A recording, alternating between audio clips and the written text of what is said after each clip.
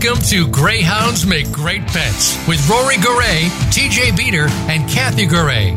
Each week, we talk about the connections between owners and their pets, with an emphasis on topics that apply to greyhounds. If you want to hear more about your best friend, stay tuned. Now, here are your hosts. Happy Friday, faithful listeners, and welcome to another Greyhounds Make Great Pets. Our guest today is racing greyhound owner and breeder Bob Crossland, who will tell us about life on a greyhound farm. Unfortunately, he's got no puppies to bring us into the studio, and he will also share some tips for those of you who are considering purchasing your very own racing greyhound. Now, I'm going to turn it over to the plucky GMGP hosts, Rory and TJ. Are you two ready to get this party started? Sure. Of course. Well, aren't we always? Yeah, well, that is true. We are. We is always plucky. We're always wound up and ready to go. and I, last week's show was fan mail, and there was some questions in that fan mail that we didn't get to last week with Dennis. But I also figured that we should maybe get somebody like Mr. Crossland, who would be better at answering these questions. And part of the questions that we didn't get to last week that we want to get to this week is the topic of whether it's possible to purchase a greyhound puppy for racing. Is it best to contact a trainer or owner regarding possible purchase of a greyhound? Is it super rare for that to work out? And is it possible to ask for a certain racer to be adopted, that you could adopt it afterward, kind of like the pre-adoption? So, isn't it good we have somebody who can answer those questions on with us? Yeah, we have the man. The man. You the man. The only thing I can really say about the adoption part of it is just it would be something personal between the owner and the person that wants to adopt. Yeah. At least ask if the dog's available, and that happens. It does happen. I've had people contact me and ask, if the dog is could they adopt the dog, and I said that I already have. The majority of my dogs that are at the racetrack have already been spoken for. So I don't, but I do see the point of what they're asking about. You're right. Exactly. Well, Bob, why don't you kind of tell us a little bit about your how did you get involved with greyhounds and raising them, and just tell us how you got started. Well, in general, I've been raising dogs since I was about 7 years old. Holy cow! I've got a great uncle, and fortunately, he's still alive. He's 85 years old, and I was just crazy about wanting to go hunting with him. He had beagles and coonhounds, and of course, I grew up around farm animals all my life, and then just as I got older, of course, when you turn a teenager, you forget about all that stuff. You get a car and start chasing girls, and then you forget about life. And so, and then after a while, after you get married and start settling down, you go back to your roots. At least I did. But anyway, in the case of 1989, they opened the Woodlands here in Kansas City, and I had a friend of mine say, you should probably go out there. This might be something you'd like to do.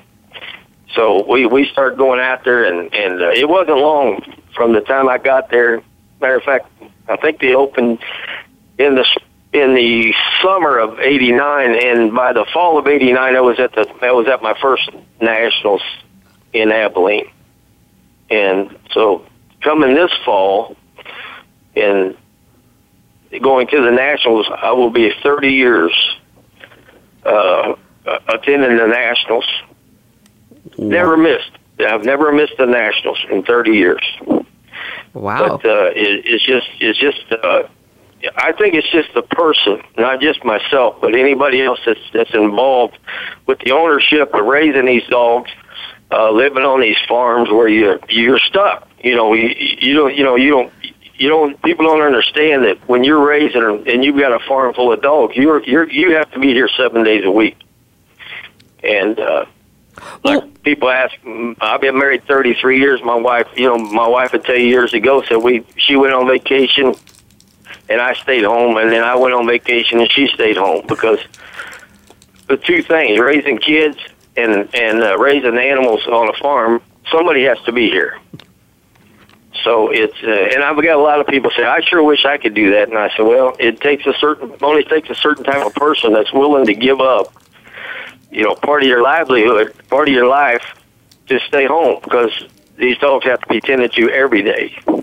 Well, briefly, tell us about how your day shakes out. Like, what time do you get up? Do you get a lunch? Do you just kind of work, and until it's time to go to bed? To be honest with you, I've retired. I worked at UPS for 30 years. And when I retired, I've been retired 7.5 years. And after I retired, I just I get up when I want and take care of. And then once I get up and, get myself situated, the dogs get taken care of first before anything else gets done. We mix the feed and go take care of that. Make sure the dogs have clean water and clean up some messes. And then after that, then we tend to the farm. Whatever chores have to be done, cutting grass or fixing fence or just whatever comes about. Every day is going to be different. But if you keep it up, and not let it get away from you, it's just a routine that you put yourself into. And it doesn't take that long. I don't spend the whole day dealing with the same things. It's pretty. People who are involved in this sport, whether it's working the kennel or the farm, people don't understand who have no involvement, how much time and care you guys put into working with these dogs. It's. You really have to love what you do and love what you're working with to do this. And I think it shows, especially like on the adoption side, when we end up getting the dogs, how much care and love they've received. Wouldn't you agree, TJ?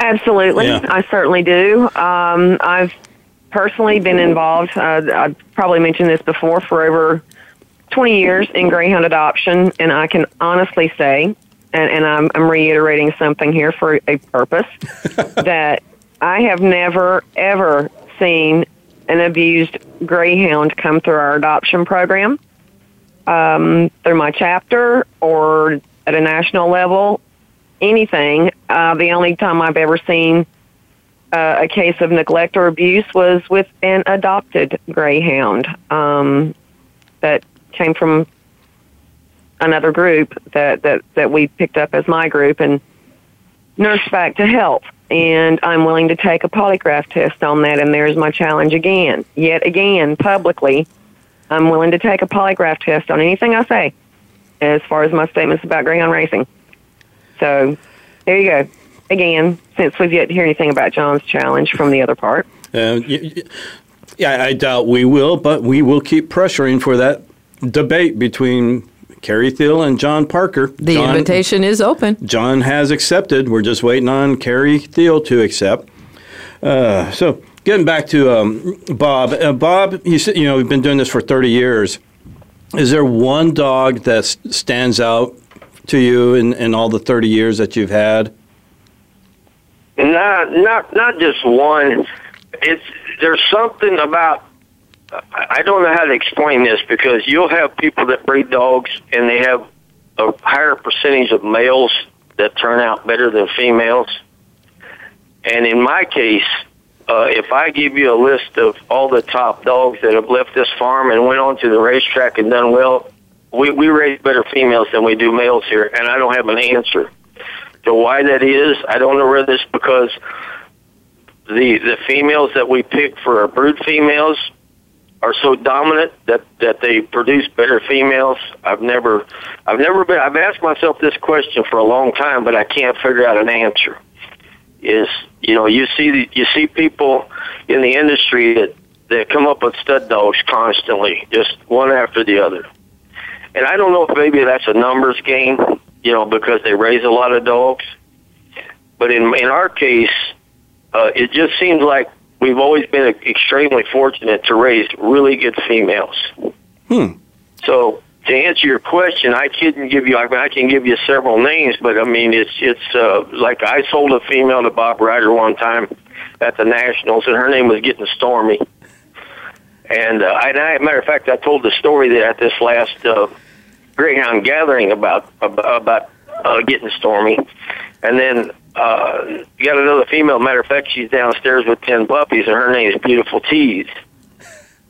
And had another female, that ran at Bluffs Run for years, and she was a stakes dog.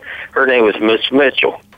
So I could probably go on and on about these females, and it just seemed like I've never been able to raise that stakes quality male, but I can come up with a way to raise these stakes quality females, and I don't know. I wish I had the answer. I wish I could figure this out, but I guess it's just something that you sit around and you look at these pedigrees for hours, sometimes days. And I've even had people question me and says, "Were you really on the computer at 2:00 in the morning?" And I said, "Yeah, just when I get ready to breed a female, I go through a process in my head on how I want to get it done and which cross I want to make. So I got to use which sire to go to that particular female, and you'll do this day and day and day. You'll do it for several days in a row, and then when it comes time to breed, you'll change your mind." And you'll just, because you got so many things going on in your process. There's a process that everybody uses, and I'm going to guess that most people don't use the same process. Now, in my case, to pick a female to breed is I'm what I call myself as a perpetuation breeder. And what that means to me is I start off with a good female she was good at the racetrack. She was out of a good litter, and her mother produced and her grandmother produced. And that's the criteria that I use before I breed one of these females. So it's a process. Are there any? Like I said, I'm not saying how someone else does it, because I'd never really cared how someone else did it, even though I know that they've got a way that it works for them.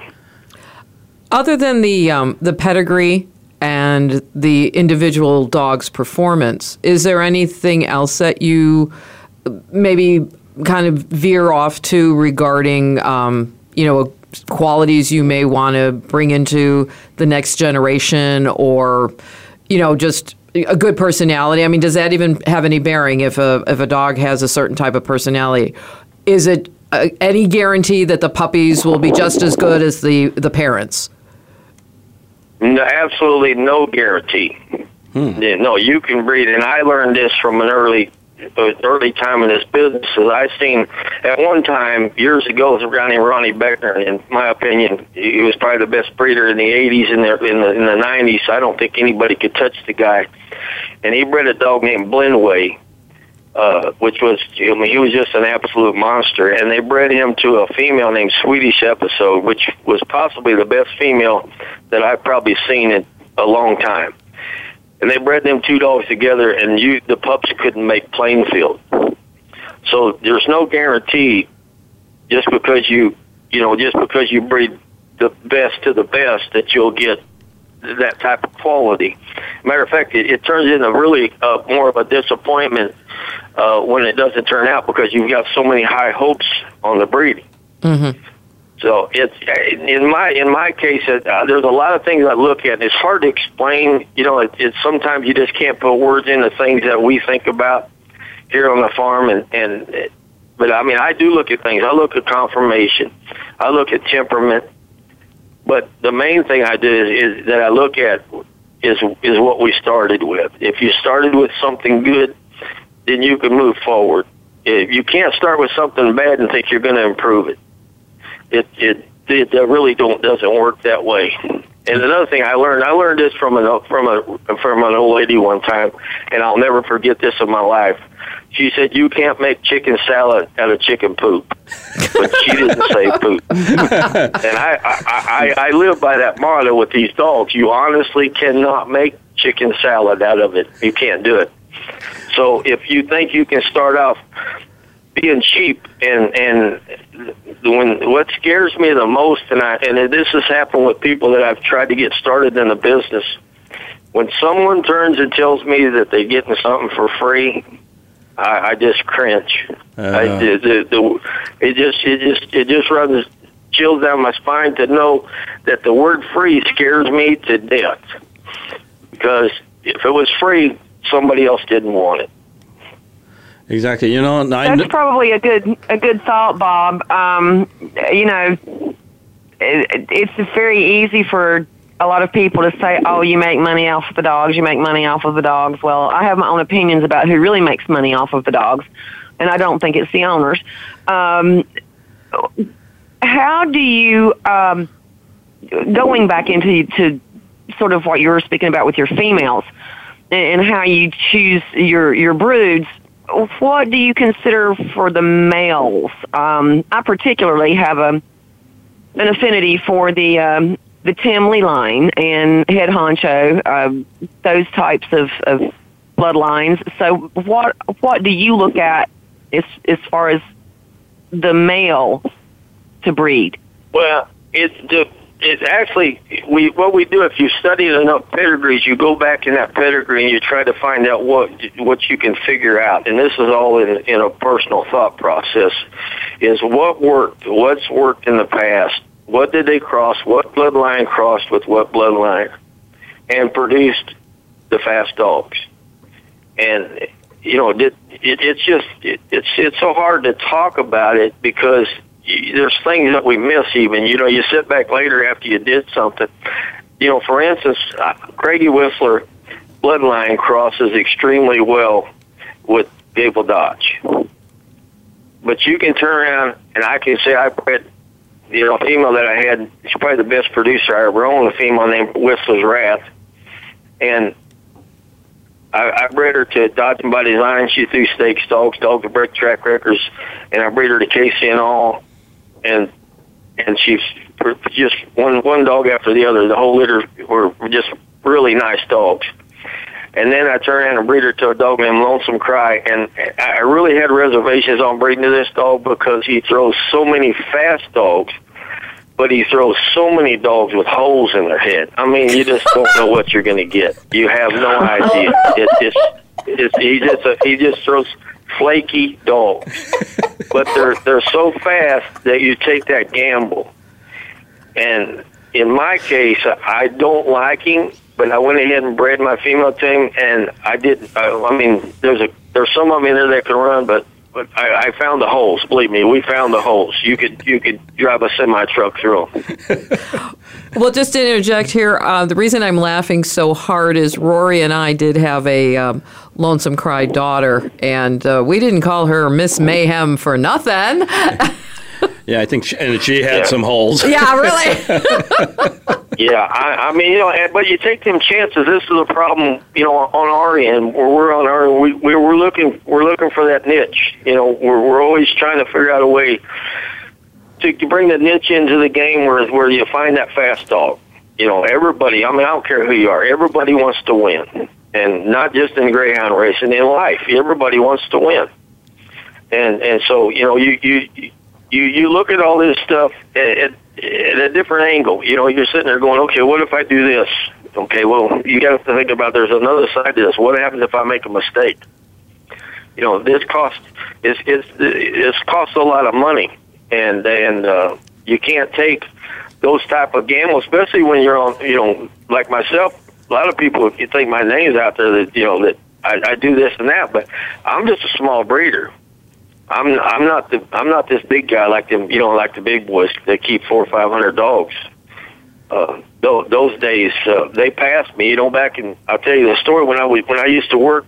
I was in my 30s and 40s, and I would go to work every day. And I don't know if I'm assuming you guys know how hard UPS workers work. And I would also, I'm working all day telling myself, man, I can't wait till I retire. I'm going to build a bigger farm, and I'm going to have 200-300 dogs. And when I retired 7 years ago, my wife looked at me and she said, what do you think? And I said, no, I think we're going to downsize because I'm not 35 years old again. So you kind of bring me to a point. Oh, sorry about that. We have that slight delay there. You kind of brought me to the second part, or actually back to the first part of what I was asking you about earlier. Cost-wise, for one dog, one puppy raised until it's ready to go, let's just say it goes through the finishing and everything and it's ready to go to the track, what's a good guesstimate as to how much money you put into just one pup from birth to the time it goes to a track? Well, I've answered this question many a time, and I have the same answer. Is an average dog for a person to buy in on a dog and have it raised and have it finished and do all the way to track ready, you're going to spend between $3,500 and $4,000. Now, that doesn't mean you can't spend a little bit less, and it doesn't mean you can't spend a little bit more. But that's just an average, $3,500 to $4,000. And I think that's something good for people to know. Yeah. Yeah, well, and my favorite thing that I've got to deal with anytime someone calls me, and I get a lot of phone calls, especially from the new people, is that I tell them, don't ever borrow money to do this, and don't spend your lunch money. You know, if you've got, everybody's got a house payment or rent or something, they've got money that's set aside to take care of their personal bills, is that if you can't afford to do this, don't do it. Exactly. In other words, you're going to start out in the hole with the dog before you ever even have the chance to see if the dog will make any money, is what you're saying. Yes, and another thing, I think everyone needs to understand that as well. Oh, absolutely, absolutely. But you have to make sure that they do understand it, because when you're talking to people, and believe me, I'm guilty of most of this myself, is that everybody thinks they can cut the corner and I can. Let me see. I want to try to figure out a way to do this, and I know I can get away. I can get by with this, and just don't do that to yourself. If you can do it, great. If you can't do it, tell yourself the truth, because it's no fun if you put yourself in that position. And in my opinion, what I've always told the new people that want to get involved in this business is, if you're not having any fun, what's the point? It's all about the fun. Are we having fun yet? We're having fun. We here. are having fun, yes. And I know Bob. I know Bob sells T-shirts and hats, and I think I may have a new idea for him for a new T-shirt. Bob's bitches be rocking it. What I missed that. What are you saying? Well, we don't have to repeat it. It's just good that you missed it. A T-shirt. Well, hey, make sure you send me that idea. Because I've changed a lot of ideas. If I can sell a shirt, I'll sell it. I mean, but people have to understand about the shirts and the hats is it's a no profit situation. I've never tried to make a profit off from it. In most cases, I give this stuff away, especially to help the adoption groups out if they're having an auction. But my point is, and sometimes we do sell them. We just sell a shirt or a hat. Somebody contacts us wanting to buy a shirt or a hat. And what we do is that shirt or that hat costs me between $6 and $8 a piece. So what we do is keep the $6 or $8 back so we can buy another shirt or another hat, and we forward the rest of that money onto adoption groups and or fundraisers of some sort, pro racing type stuff.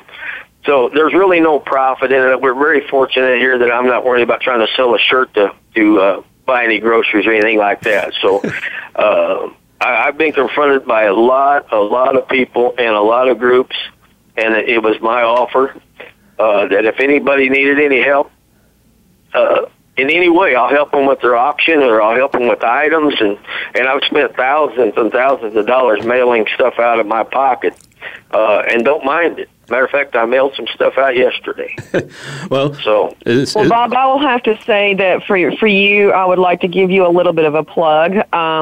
Anytime an adoption group or organization mentions they're going to have an auction, you're right there with your boxing gloves on. You are the best person to draw in bids and to bring people in for the auction. I'm not sure what you do with some of the, Greyhound lapel pins that are specifically designed for women. I guess your wife probably has a lot of the things that you wound up winning in some of the auctions. But for the adoption community, you certainly have done a lot over the course of the years, and it is very much appreciated. And you've done a lot to bridge that gap between adoption and breeding and racing. And what made you go in that direction? When did that light bulb go off with you? Well, to be honest with you, I got a phone call from Candy Beck, and I can't tell you what year this was. It's been a long time ago, and I didn't know her. But with the internet coming out and everything, and she had contacted me, and she asked me would I be willing to donate some stuff to their group, and I had a box of stuff here that you're speaking of that I had won in auctions. I had no idea half the time I even won this stuff. Because I'm always trying to figure out a way to outbid somebody or just bid them up or for whatever reason. I had a box of stuff here. I'm telling you, coats and collars and whatever you can imagine, and I just threw it in a box. And so I taped that box up and sent it to her. And then after that, she had contacted me about owning half interest in a dog, and we worked that out. That dog's name is Gene Krupa. And that was another thing I gave her group was the naming rights to that particular dog. And then what happened was after that, and I'm probably getting a little bit ahead of myself because I'm talking about this Facebook stuff. And the funniest part about that was I'm not very computer. I'm not a computer person. I'm not even smart enough to have the time to turn it on. And my daughter comes out one day, and I'm working out there around the dogs, and it's hot, and I'm probably about half ticked off because I'm out here fixing something that the dogs tore up. Yeah, actually, Bob. And she says, Bob, can we just jump in real quick? We do need to take a break, and we'll be right back after these messages. So everyone, get the pups out, and we'll be back with more of Greyhounds Make Great Pets.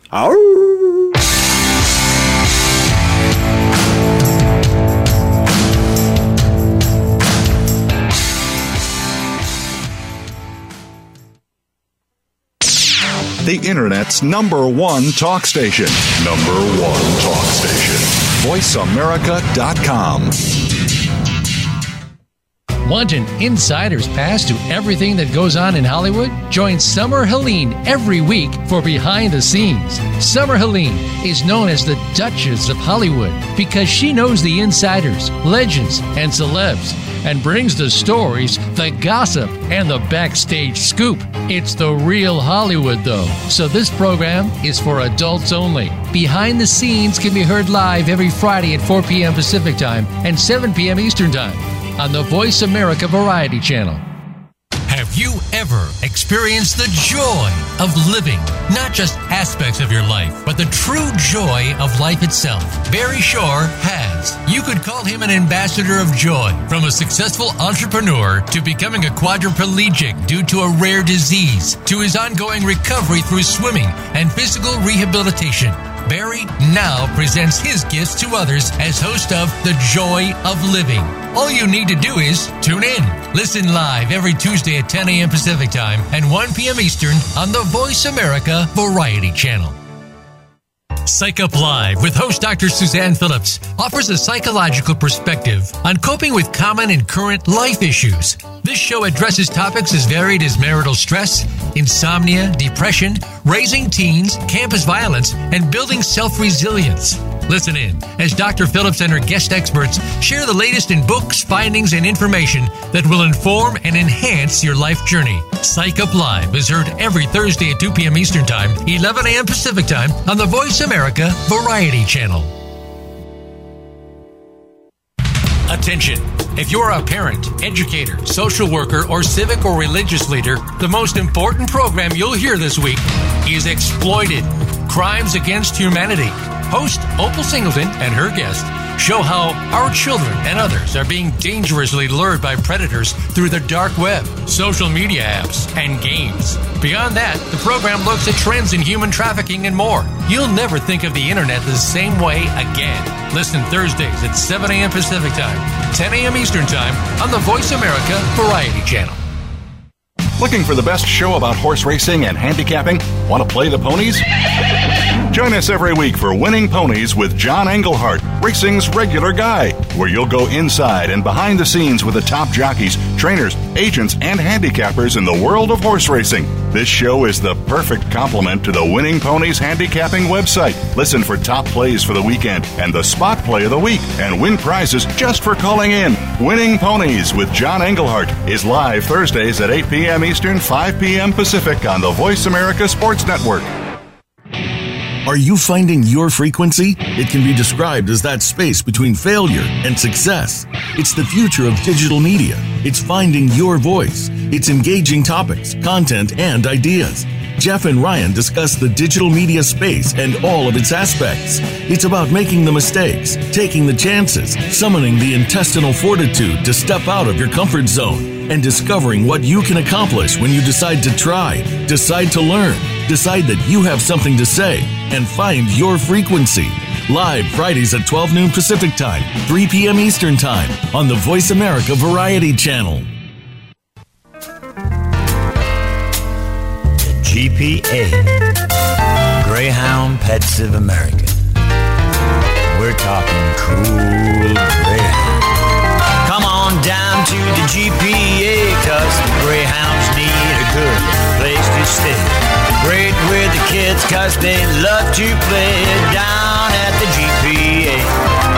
While they've worked so hard, now they need a rest. But when you take one home, you see they're the best. Greyhound Rocket says it on my vest. Come and see us at the GPA. Come on down to the GPA. Call 800-366-1472 or contact greyhoundpets.org. Ask the experts. Call toll-free right now, 1-866-472-5787. And ask our All-Star team to answer your question. That's 1-866-472-5787. Thank you for calling. VoiceAmerica.com.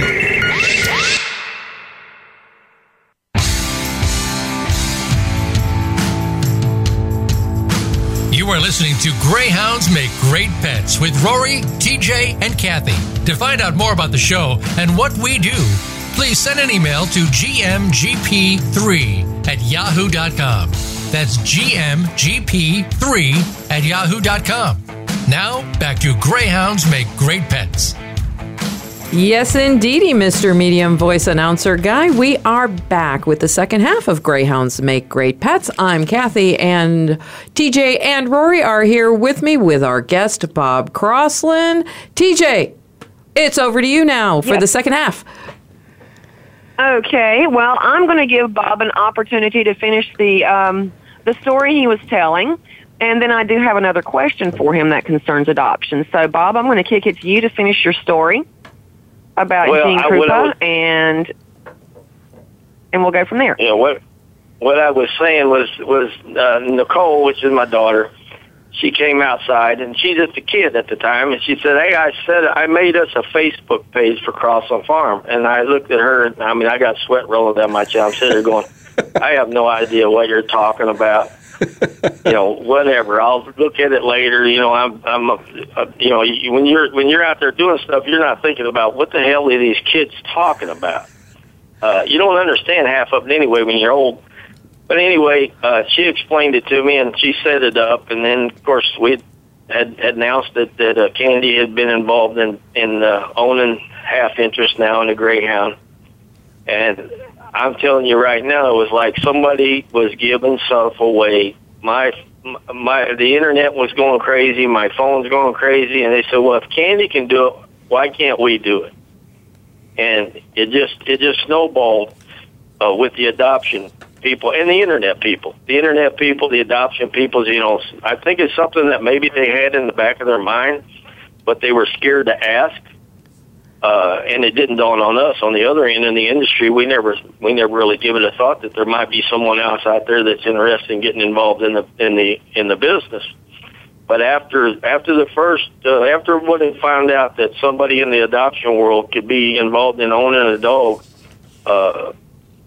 our business went completely crazy. It's just unreal about the amount of people that we've gotten involved in ownership.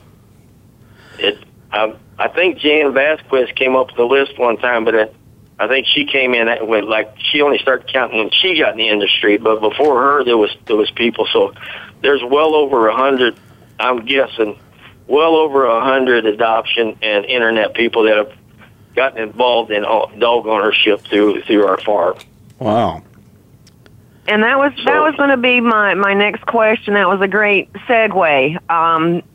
Over the years, I have definitely seen a huge spike in people that started out not just as adopters, but as adoption group volunteers that have decided they wanted to get into the racing end of it and at least buying a part of a puppy, as we would say, going in halves with someone or whatever.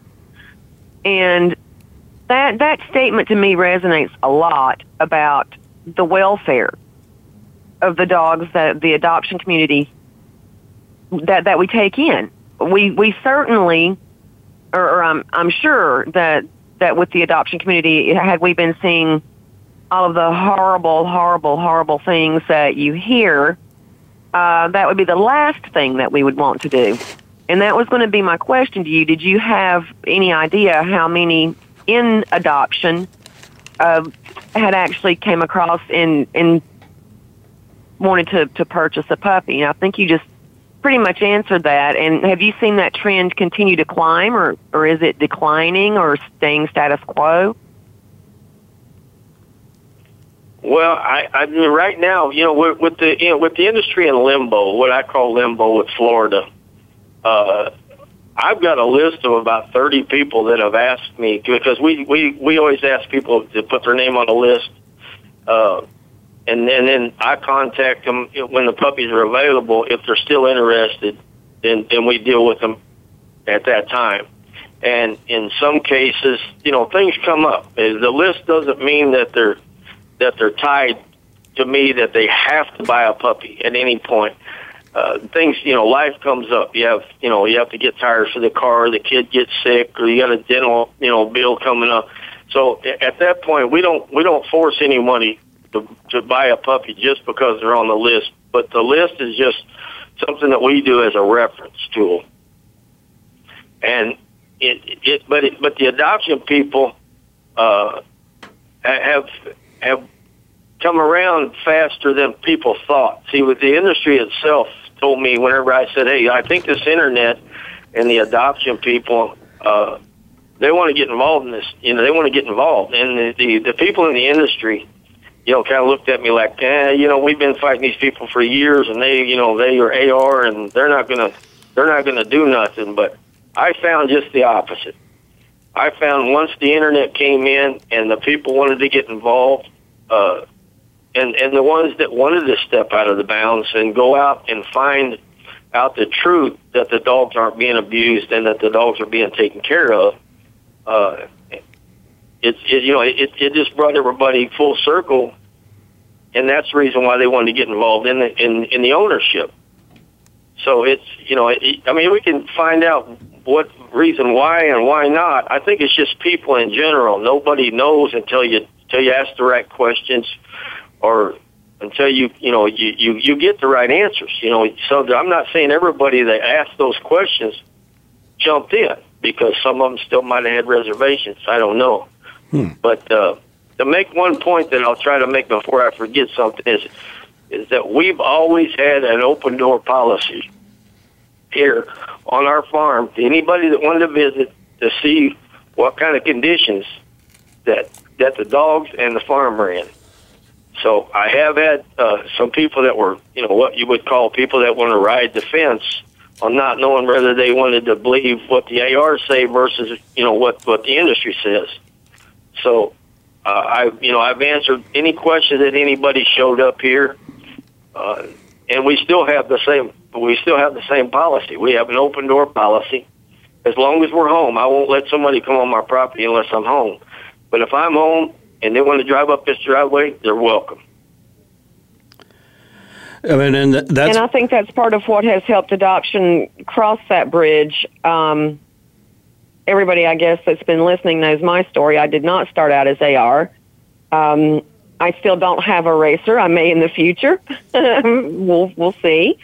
But it's something that I think is very intriguing to the people who are or have taken the time to visit farms that do have that open door policy, and there are a lot that do.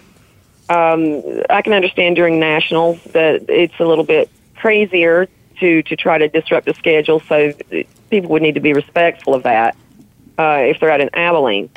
But it definitely seems to me that I'm a little bit perplexed sometimes at people that don't want to understand the truth or do not want to hear the truth. That's all a part of learning. I would be far more proud to go through a day and say I learned something than to say I ignored something because I didn't want to know that I was wrong. And you guys in the racing industry have always taken the time to answer my questions. And many of you remember the dogs that I've spoken to trainers that have remembered my dogs from, 10, 15 years ago and remember everything about them. So it's not like you guys don't know what you're talking about. And for those that do have questions, they need to go to the source rather than people that are political lobbying organizations that have no experience in adoption or raising the puppies or what their lives are in the kennel, because I suspect many of them have never even been in a kennel. So you've done a lot to help bridge that gap, and that's very much appreciated. And TJ, you brought up something there. Years ago, Arizona, we had a lot of farms out here, and I think back on a lot of those farms, they were right out in the open, right near Phoenix. There was, you drive by, you could see. It's not like they were off hiding or anything. It was right there for everyone to see. You drove by, it was right there. So it's not like they're off trying to hide and do something behind the scenes or whatever. It was there for everyone to see. And boy, there really are some beautiful farms. I mean, you can see them. I don't know how you guys mow the farms because they're so beautiful and green and lush, and there's just so much beauty to it. And I'm a farm girl myself. I grew up on a farm, not a greyhound farm, but a farm, so I can definitely appreciate the work that is put into it, but especially in the heat of the summer and everything, I cannot imagine the amount of maintenance that it takes to keep the farms as beautiful as they are. Yeah, it's a lot of work. Now, I do want to ask a question, and I'll just have to say, I'm asking this for a friend because if anyone who knows, myself, I'm not, by law, and it's an actual law, I am not allowed to have ownership in a racing greyhound and or a racing kennel or a racing track. But Bob, if somebody was interested, what would be the best thing for them to first do? Contact you on Facebook, or is there some research they should do, or what? Well, I don't think that I've ever read it myself, but there is a guideline that the NGA has set up on their webpage for anybody that's interested in reading it. I personally have never read it. Probably should have, but I didn't. It's just a guideline to get people that are interested in, and it gives you, like, if you want to answer a question, or you can contact the NGA also as far as that goes. As far as somebody that didn't say, hey, I just want to call one person, I'll go straight to the source, which is the NGA. But in my case, just about with the internet now, just about everybody knows that I've got an open door policy, and they know I don't like to text, and you just call me on the phone. And a lot of people send you a private message, and they say, I've got a lot of questions I'd like to ask you, and I say, look, call me on the phone, because we can sit here and type all day, and you don't really get your point across like you would in a conversation. Yep. Just going back and forth with private messages, they're scared to ask a straight question because they're new. It's intimidating. especially for somebody new, that, think, oh my God, I get to talk to so-and-so. Well, that if you've been doing this as long as me, I'm just a regular guy. I'm not trying to be somebody else. So, just if you got a question, just ask it. And if it's a question that someone can't answer, you'd say so. It's with the new people, it's the internet. The internet has brought all the new interest into the industry, and it's not just adoption people; it's the internet people. And I, myself, I welcome. They don't have to. But I told people every time they talk to me, I said, listen, if you don't buy a dog from me, you're not going to hurt my feelings. If you're thinking about buying a dog from someone else, call me. If there's any questions that I can help you with, I'll help you. Because there's other people out there breeding nice dogs. So I'm not trying to control anybody's business. I'm not trying to control the market. Very fortunate that I don't have to worry about it. As far as economically and all that kind of stuff. But I don't know. I just don't mind helping. There's a lot of people say, I don't want to be dealing with that. I don't want to deal with these people and all their questions, and they're taking up too much of my time and all that. I enjoy it. I don't know. I can't give you an explanation of why. I just do. Believe me, there's people that have called her, and I'm sitting there going, I hope they hurry up and shut up so I can get off this phone. But in general, you just have people that just want to talk because they want to learn. And they can't learn if they don't ask. And there's things, you may be surprised, but there's things that some people give you in your question and answer that you didn't know. Because just because you've been doing something for a long time doesn't mean you know everything. Exactly. Well, it's really cool that you have opened up your livelihood and your residence to, everybody out there who's curious, and it is really nice to hear somebody who's been doing it for more than like 2 weeks to say, yeah, I'm always learning something new. Something always pops up, that I didn't know. And I think that's very genuine. The other thing I did have, because TJ had asked earlier about kind of the cost. Now, is there other things people would have to do? Like you mentioned that the NGA, would they have to be a member of the NGA? And also, would they have to get a license at various states where the dog might race? Yes, the buying the dog just one of the steps.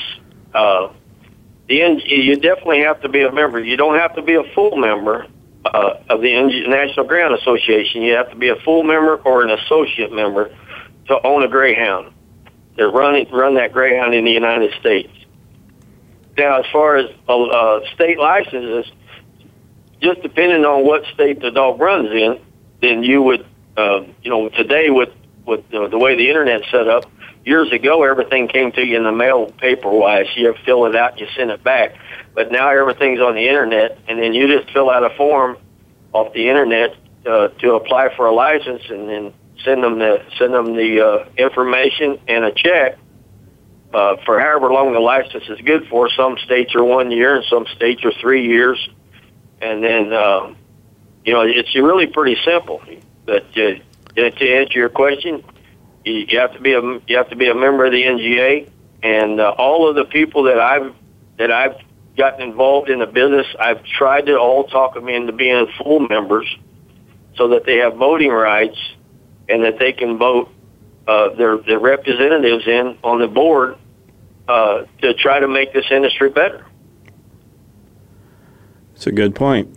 So, okay, we have done our research, and we've purchased our greyhound, and we've got all the proper memberships, and the pup is grown up and ready to hit schooling. Are there expenses for school for your future racing greyhound? Well, that would fall under the finishing part of the deal when we're talking about the money. But what I was saying, between $3,500 and $4,000, that would have been added in. But in general, I don't finish the dogs.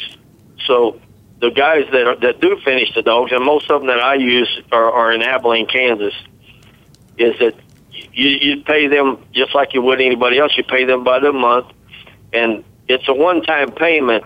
In some cases, each one of these farmers do it just a little bit different, but in general, you pay what I call the board. You pay the board to the farmer, and then he pays for all of the facilities that he has to use.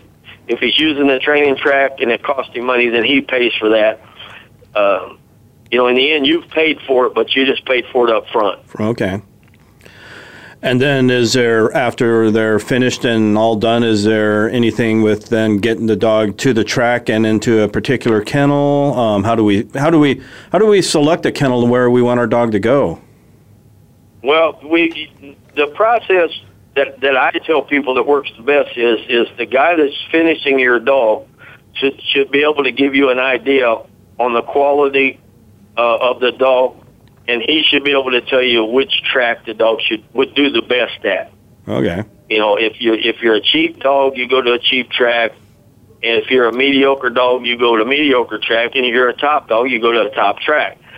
And then, of course, if you get that phone call and somebody says, hey, your dog can run at Tri-State or Wheeling or Southland, Mardi Gras, something like that, then one of the top tier tracks, there's always a kennel that'll take your dogs, because every one of them, they want their kennel to do the best it can possibly do, so they'll take the fast dogs. Oh, yeah. And the slower dogs, now if you're getting into cost, the cost after the guy's done finishing your dog, the cost is you'll have to pay for shipping to get the dog to whatever track he's going to, and then depending on what kennel has room to take these dogs. The funniest part about that right now, I've got kennels begging me for dogs in Florida, because there's been so many people backed off on their breedings that their connections to where they were getting dogs is dwindled. Wow. Now, we just got a couple of minutes. Well, so has the adoption dog, and that is what has happened with what I call responsible breeding. Everybody's kept a finger on the pulse of what's going on, and there's just a shortage of greyhounds for the racing and for the retiring. And, you better be ready to wait. If you're wanting to adopt a greyhound, in many situations, there's going to be a line ahead of you at this current point in time. Or get on Bob's list and purchase one now, so when it's done, you've got yourself a pet. You have your own pet. There you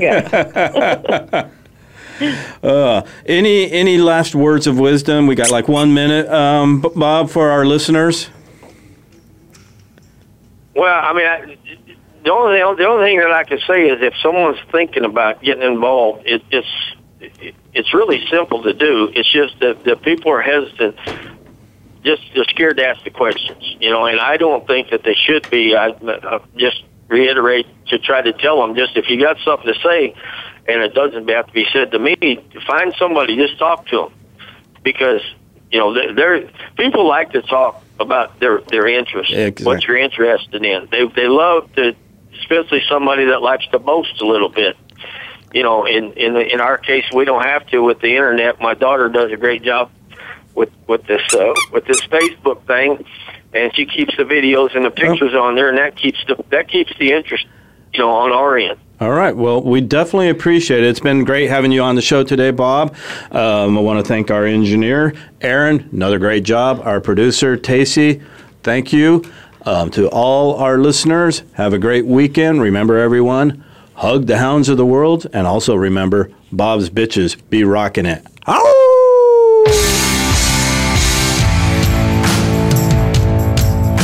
Thank you for listening this week to Greyhounds Make Great Pets. Please join your hosts, Rory Goray, TJ Beater, and Kathy Goray, for another edition of our program next Friday at 1 p.m. Eastern Time and 10 a.m. Pacific Time on the Voice America Variety Channel. Have a wonderful week.